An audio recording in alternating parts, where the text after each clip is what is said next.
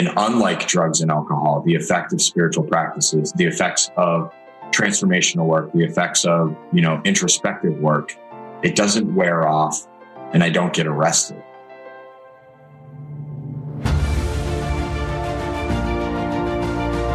Hello and welcome to the Daily Helping with Dr. Richard Schuster.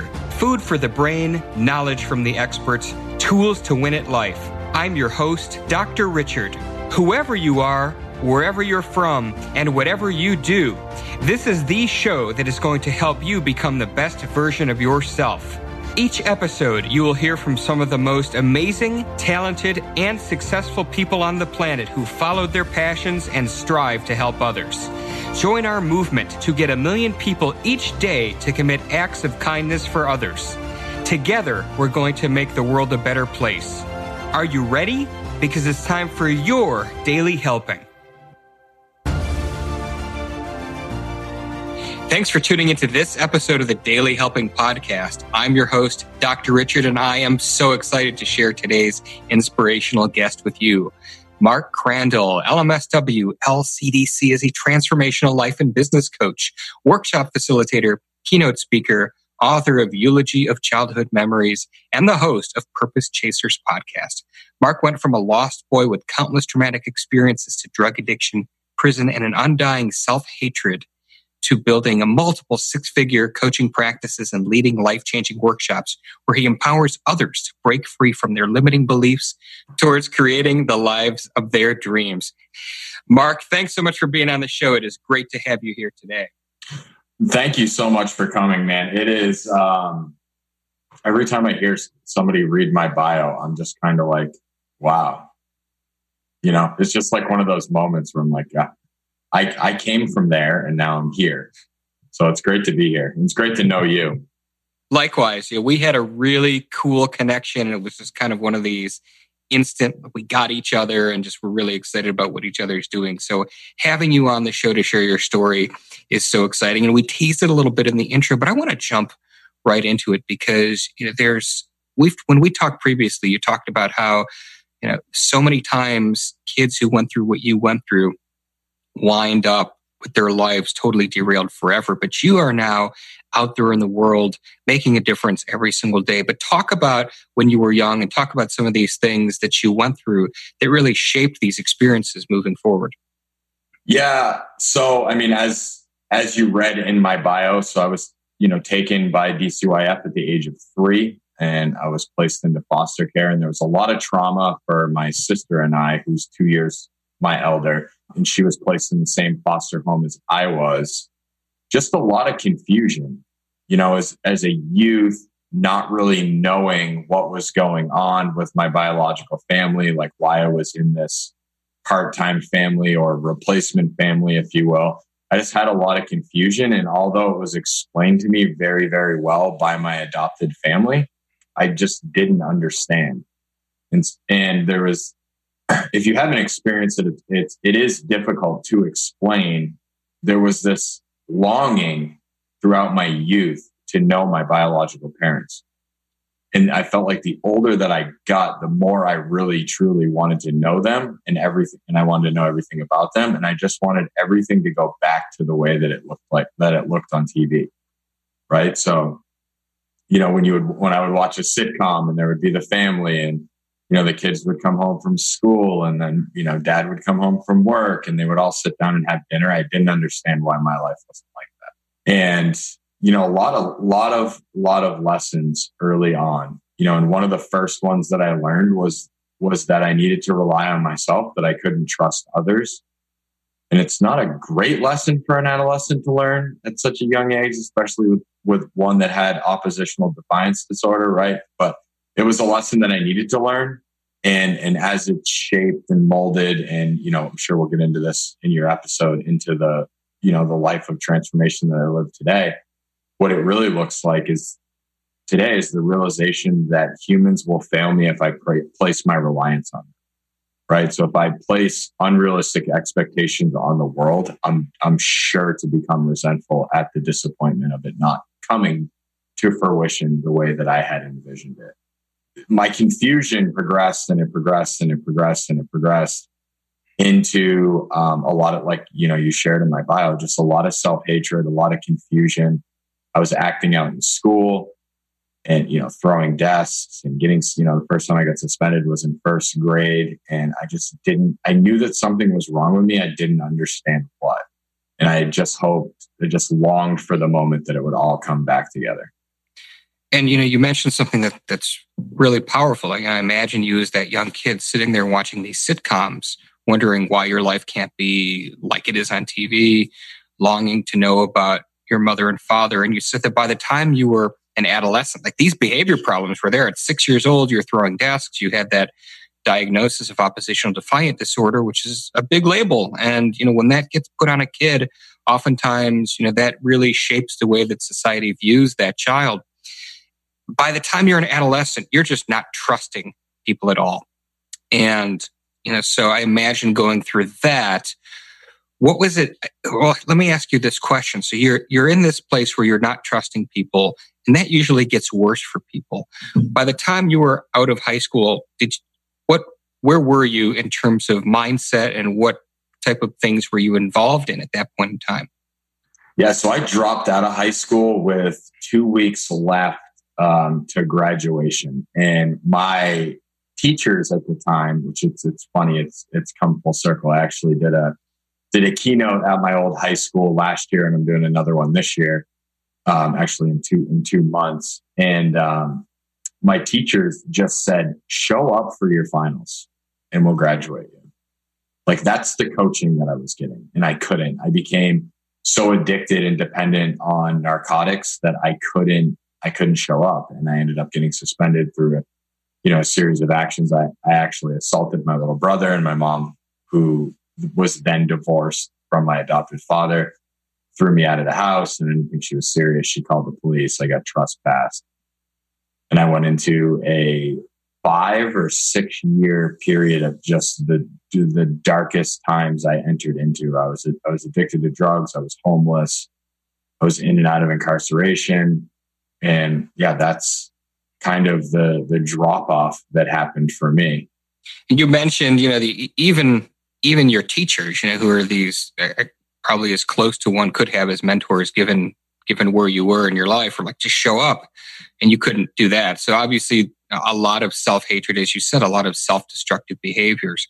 But so in this dark period where you're, in your early 20s here, and you're homeless and you're doing these drugs, what was the impetus? What was was there a moment, or was it a series of moments that made you start to have that light bulb turn on and things start to change for you? What was the change agent there? I just get goosebumps. I get goosebumps every time I share this, but it was a collective, right? It was my adopted mother and my adopted father used to always tell me, my mom, mainly would say, like, someday you're going to soar with the eagles. Like, someday all of these things from your past are going to become your future, right? Like your greatest strength in your future. And so I was in county jail for like the second or third time. And my mom had sent me a book, my adopted mother. When I say mom, I'm talking about my adopted mother. And she had sent me a book, and it was by David Peltzer. And it's a book called A Child Called It. And it's about, he was adopted, and he tells his story of confusion and self-hatred and depression, like just this really, really confused childhood and confused path. And I remember reading it and going to saying to myself in county jail, and obviously I didn't say it out loud because I didn't want to end up in a white coat, but someday that's going to be me. Someday I'm going to do that. And, through a series of more drug addiction and self-affliction and, all of this, I ended up, getting arrested again and going to prison for 2 years. And my 2-year incarceration, you and I talked about this, off the air. My 2 years in prison was the greatest thing that could have ever happened to me. And I had been removed from like outside circumstances, drugs, alcohol, criminal activity, like all the things that I was doing. I'd been removed before, but it was the period of time in which I was incarcerated this time that was like, I refer to it as like, cooking chili. Like, you can heat chili up and it's going to be good. But if you let it sit for a while, it's just going to keep getting better. right? And so and I know it's probably a horrible metaphor, but it fits for me. And so what happened was I had essentially got warmed up a little bit in all the other incarcerations, and I was released. And every time I went in, of course, I had high hopes. And I'm going to do different this time. My life is going to be better. And I would tell myself all these things, and I truly thought it. And then I would get out and I would really quickly find that I didn't have the skills to actually change the way that I thought and change the way that I acted. And so in the prison sentence, the aha moment or the realization that there was some kind of change out there came. It was like 21 or 22 months into my 2-year sentence. And that's when like everything started to catch up to me. The remembering that I read A Child Called It. I asked my mom to send another copy to me. And then, at this time I was going to church groups in there. I was going to the self-help, classes that they were doing. And it was like 21 or 22. It's pretty hazy. I was on drugs the whole time I was in there, which, may kind of blow some people's minds. But yes, I was under the influence almost the entire time I was incarcerated. And I had this realization. I just got accepted to this long-term drug and alcohol treatment center. And I was terrified at the thought of going, if that makes any sense, because I couldn't stay sober. I couldn't stay abstinent inside of a prison. How was I going to stay sober and abstinent inside of a treatment center, which was out into the world? And so I had this fear, and I wasn't sharing it because, incarceration is really not the place to share your deepest, darkest, like self-loathing, and just you don't want to portray that or come off to the other inmates that way. But one morning I woke up. It was the day after I'd got my acceptance letter, and it stated that in 2 months I was going to be released to this drug and alcohol treatment center. And I woke up and I was full of fear. And the fear was what I just shared with you, that I was about to get released out back out into the world. And my experience has shown me that I don't do well out there. And this thought, and I call it intuition, you can call it God, you can call it the universe, whatever it is you believe in. Like my heart spoke to me, and my heart said, it's funny to me still to this day, go to the one place in the library that you've never been. That was the thought that came to me. I had no idea what that meant. So I walk in the library the next morning, and I'm standing there, and I'm like, where's the one place that I haven't been in the library? And of course, it was the spirituality and self-help section. No one went there. That was the spot that the inmates would go to exchange, whatever illegal activities they were up to. And so I went back there, and I was like, okay, so what am I doing here? And I looked at the bookshelf, and there was a book. It was a white cover, and there was a picture of a man who was in a red and orange robe. And he had this smile on his face. And I just remember thinking, I want that. So I picked it up, and it was a book by the Dalai Lama. And I ran back to my unit, and I read half the book that day. That night, after taking my sleeping meds, I had a towel wrapped around my head, and I was it was my first attempt at practicing mindfulness techniques, right? And they called me the Buddha for the remainder of my 2-month sentence.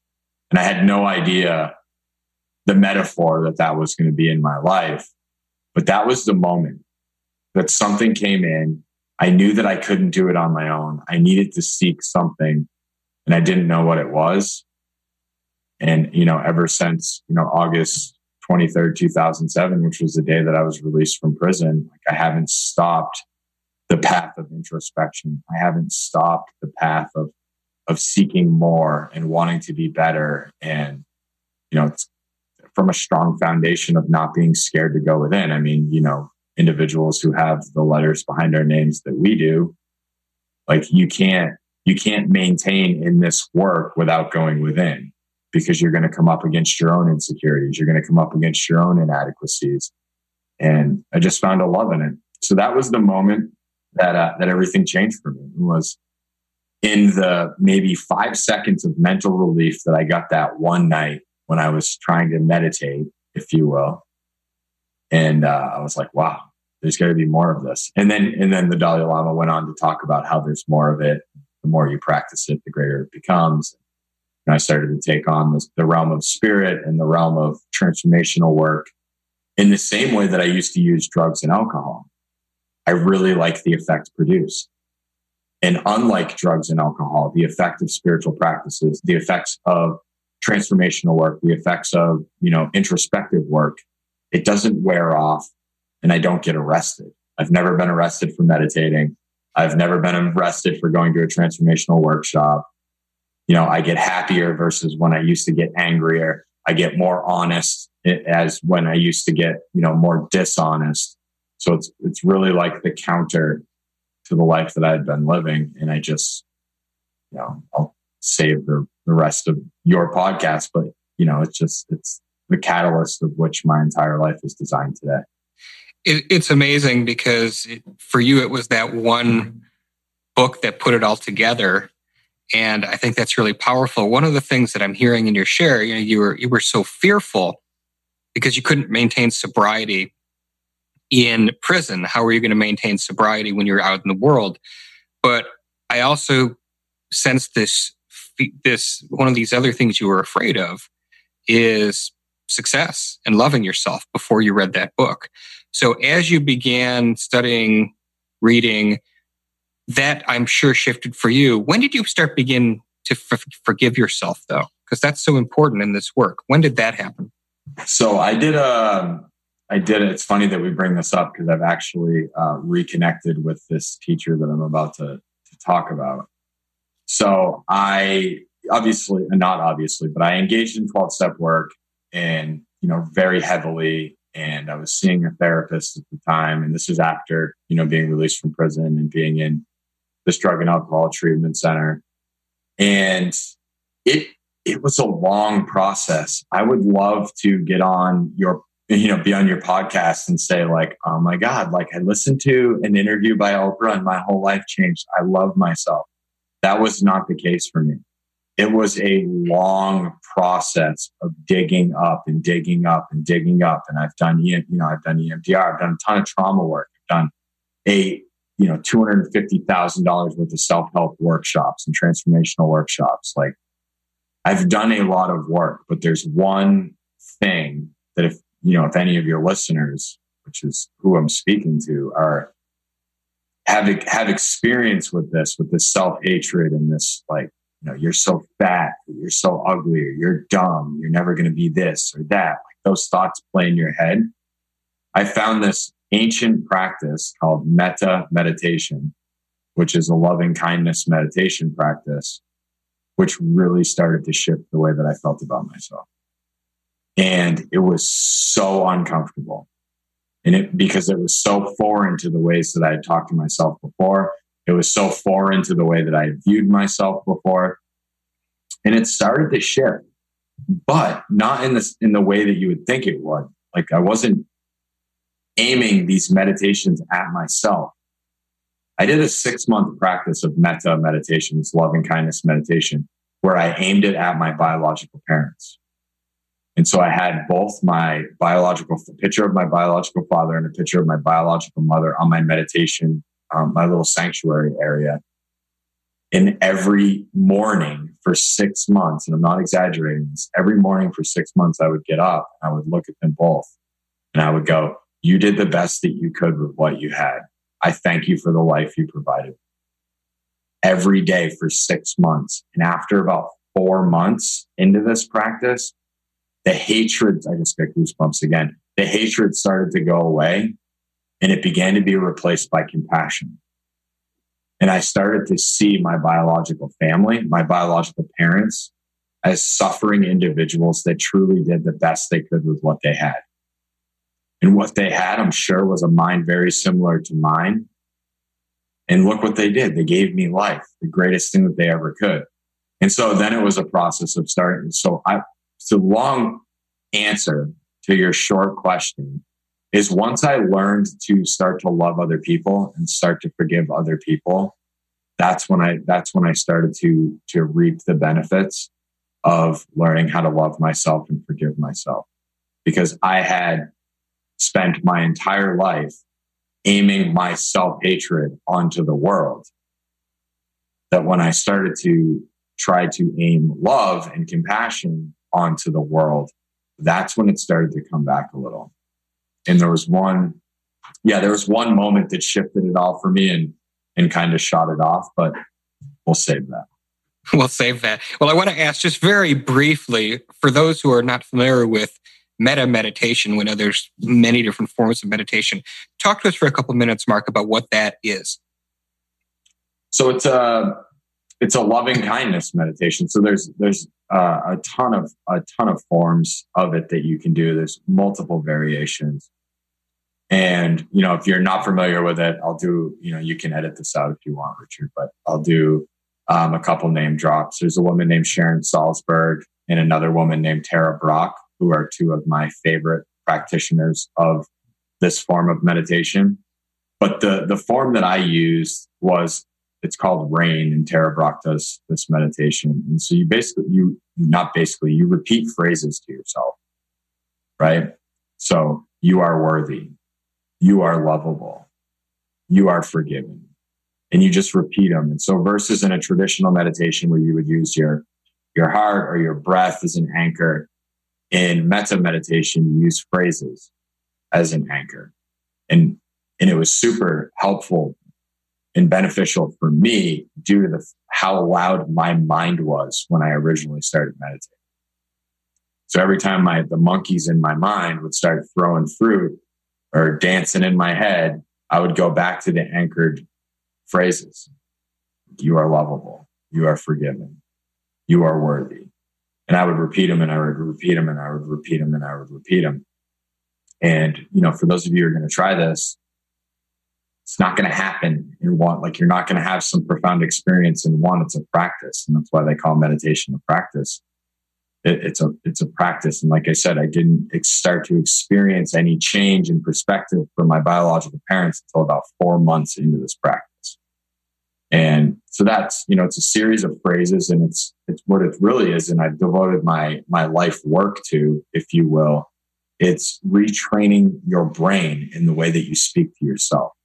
And when you retrain your brain into the way that you speak to yourself, you can retrain your brain into the way that you view others in the world and the way that you view others in the world. Absolutely right. And I wanted to ask you, you said that about 4 months you had this shift where you started viewing your biological parents differently. Did you ever find them? I know that's something that was so important to you when you were young. Did you ever find them and connect with them? Yeah, I know both of my biological parents. I've sat, knee to knee with both of them 2 times each since being in recovery. The first time was to make amends for some of my actions, which was a huge part of my self-forgiveness, the amends process and rectifying the damage that I caused into the world. And it still is to this day. When I make mistakes, I attempt to rectify my mistakes. And the second time that I sat knee to knee to them was to ask them questions.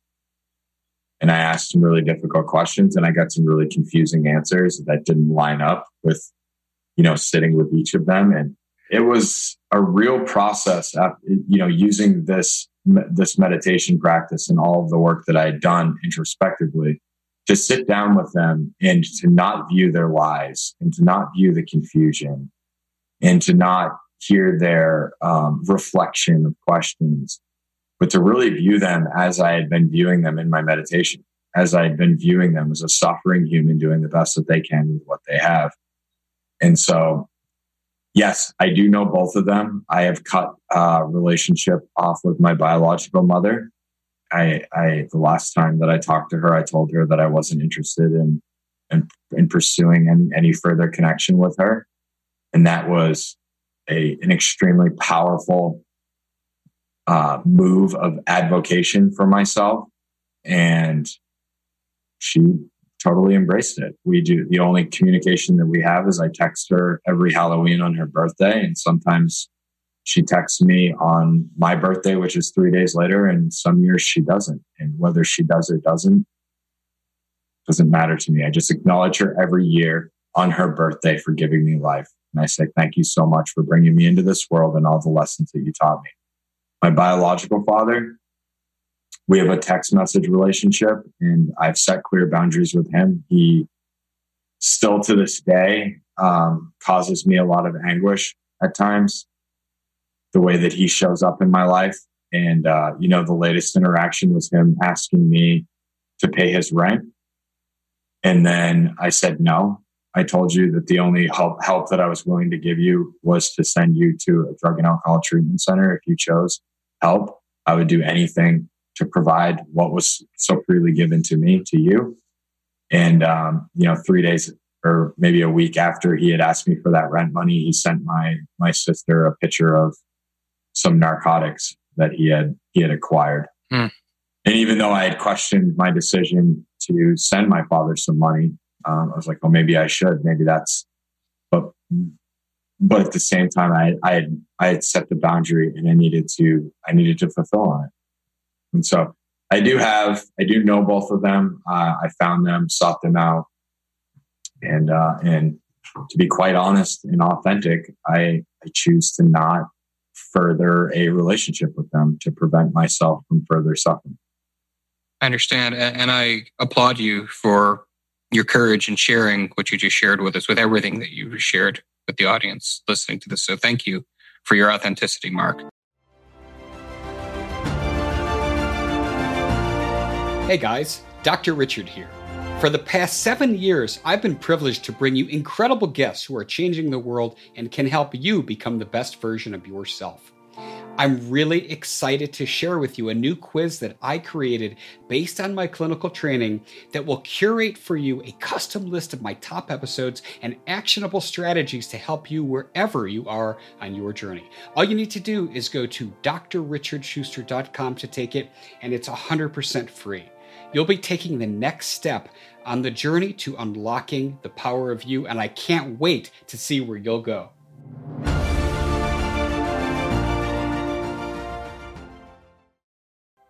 I want to shift gears a little bit because I want to make sure we get some time to talk about this because this is really exciting work that you're doing.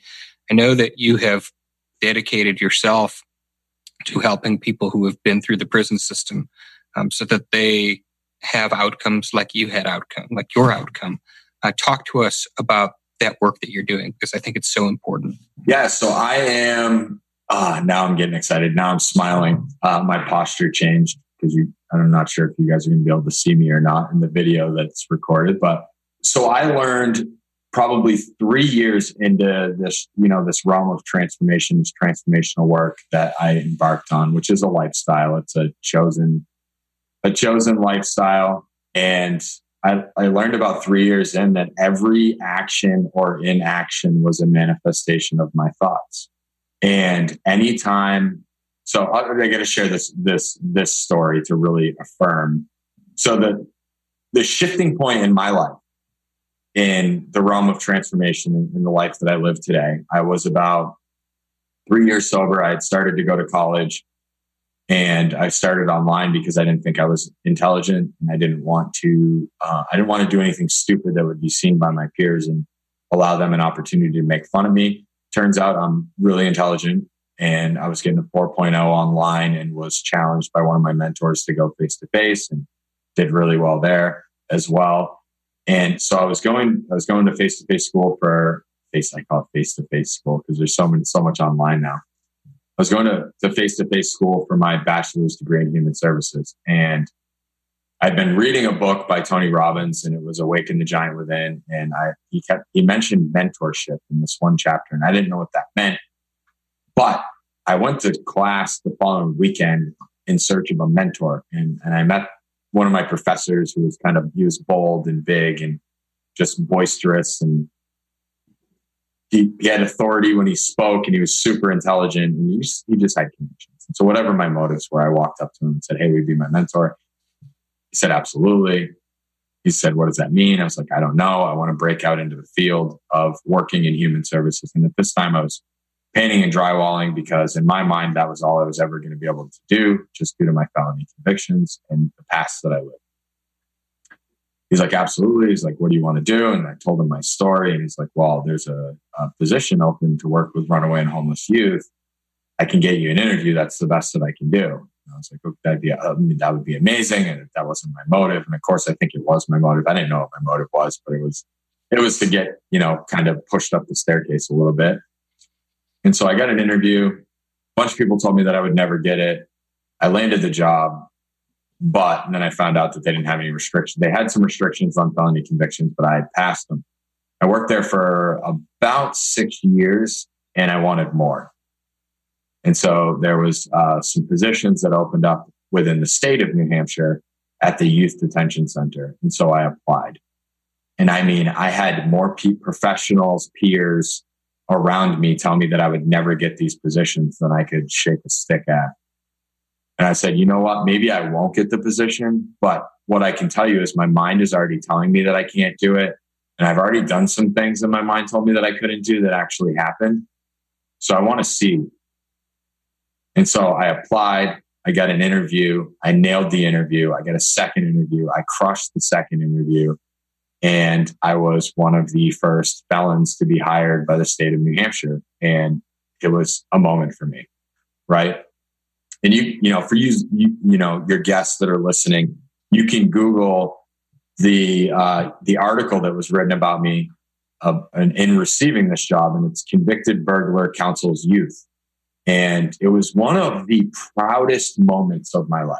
And I know it sounds kind of like, what? Why would that be the proudest moment?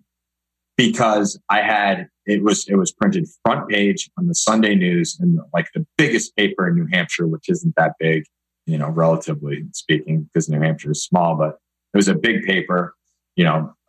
A lot of people read this paper, like 900,000 or something. I did the stats after it was released. I was like, oh God, 900,000 people know. And my mind said, see, you're never going to change. See, this is the way that it's always going to be. You should quit your job, go back to what you were doing. And I was like, no, and I just have been in this process of like, no mind, that's not what I'm going to do. And I went into work that Sunday.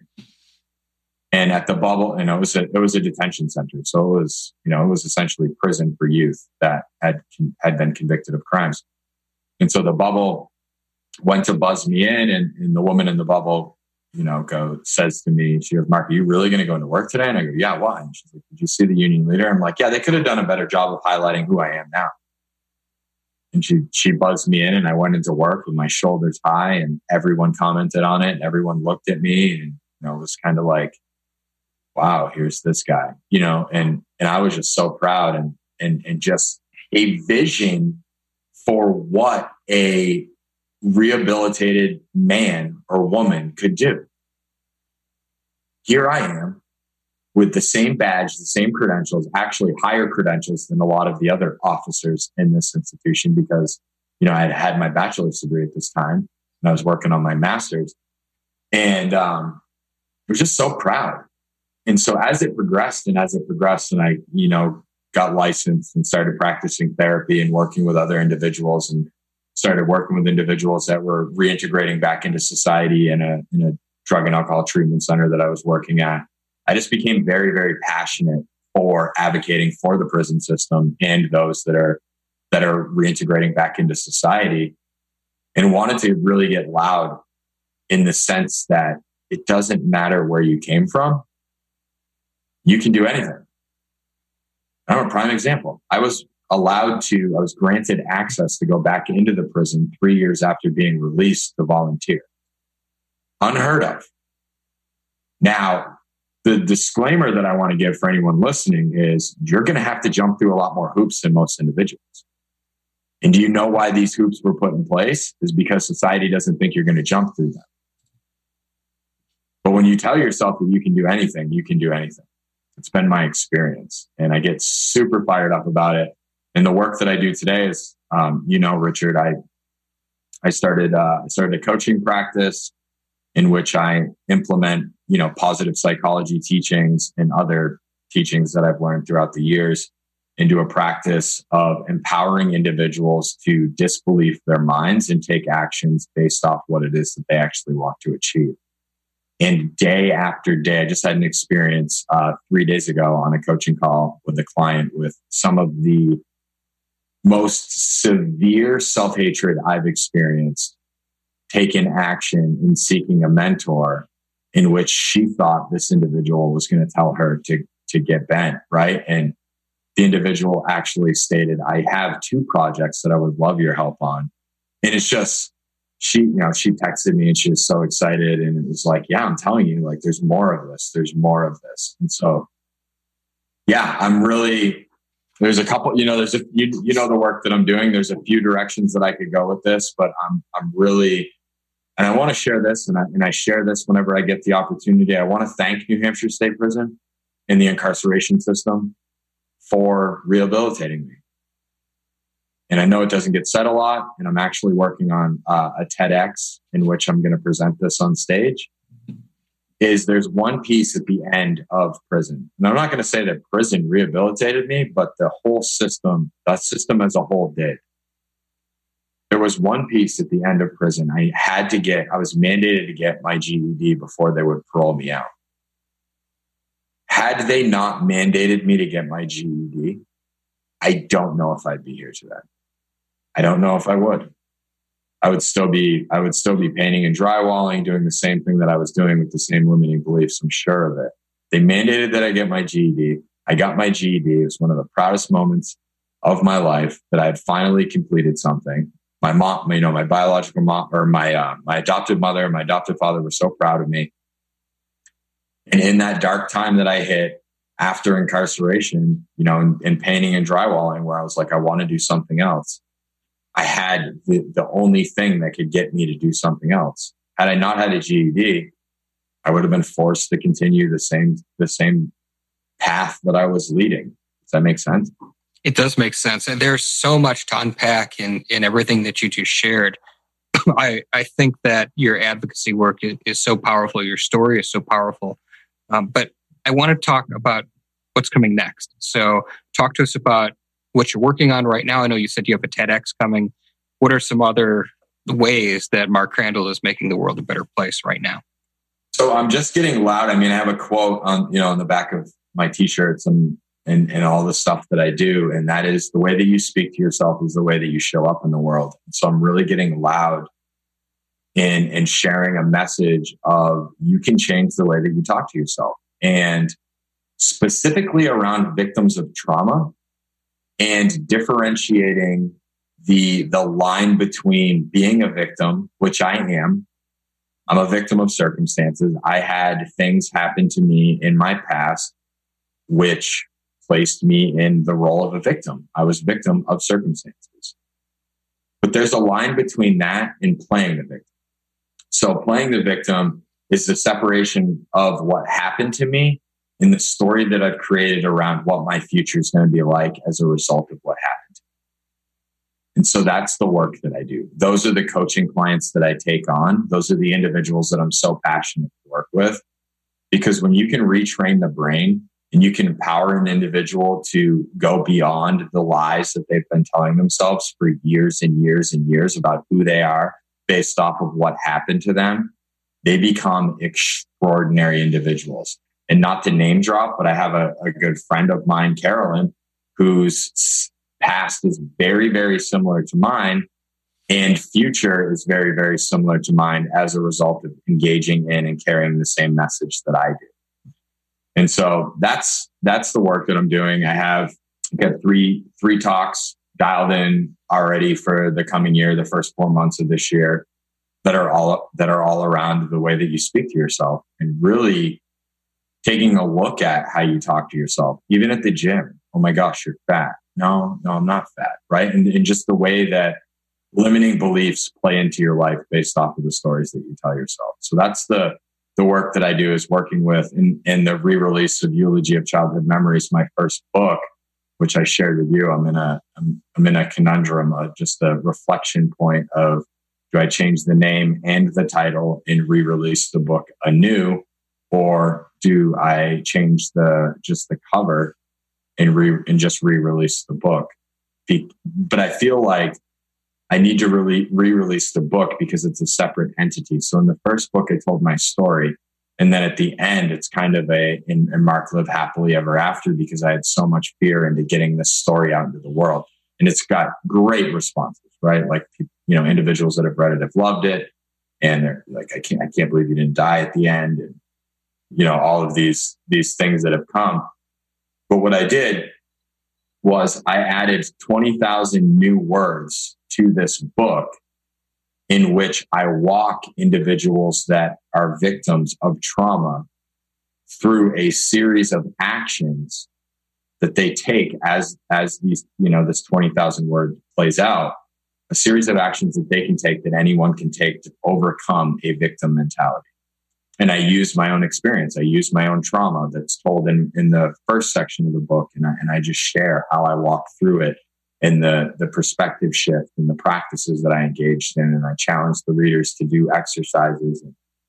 And so that's what I'm getting loud about is that, trauma isn't something that stays with you your entire life, right? The feelings, the emotions, the thoughts around the trauma. What happened, and it's going to be there. But the realization that I had is everything that happened has already happened. But yet I had been spending every day as if it was happening over and over and over again.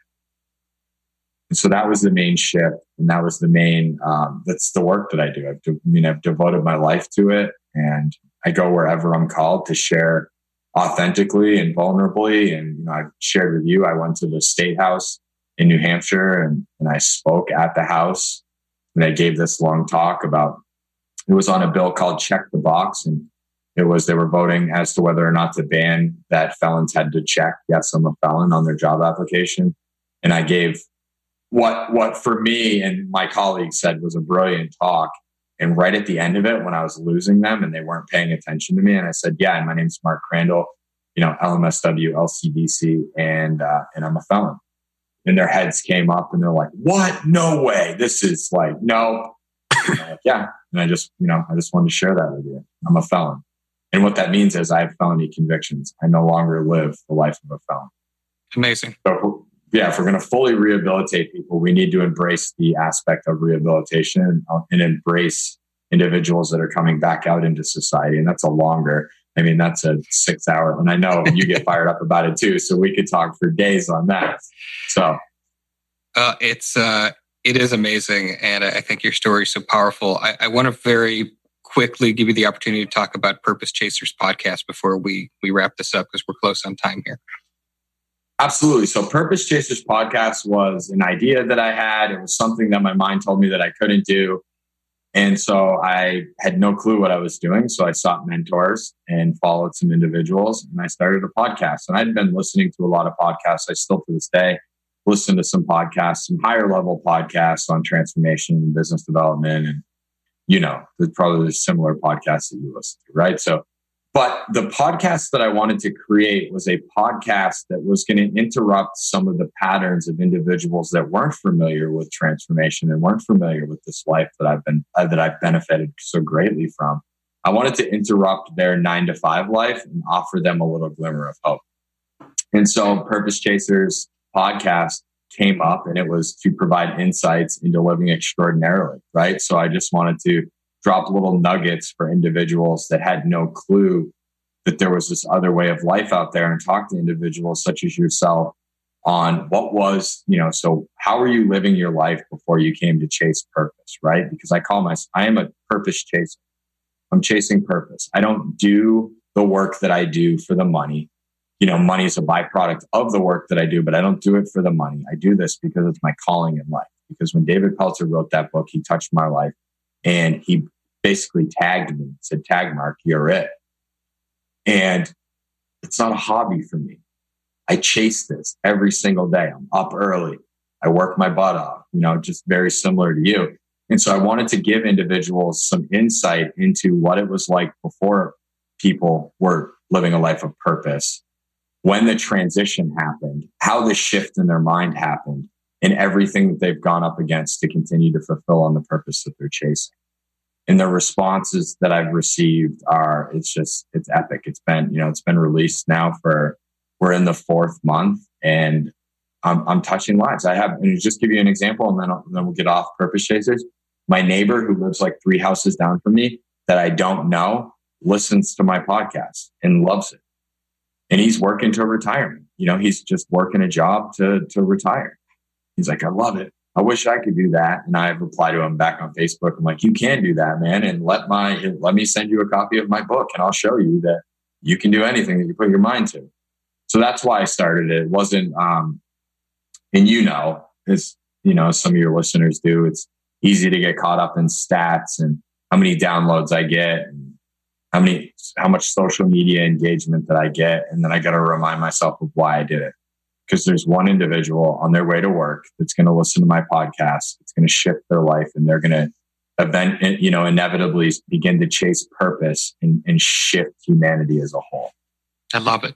That's why I started it. So, amen. And we'll have links to all of these things you've mentioned throughout our discussion in the Daily Helping app and the show notes as well at thedailyhelping.com. Mark, we're at time, but this has been a powerful and amazing discussion. I knew that it would be, and I'm so grateful that you and I connected.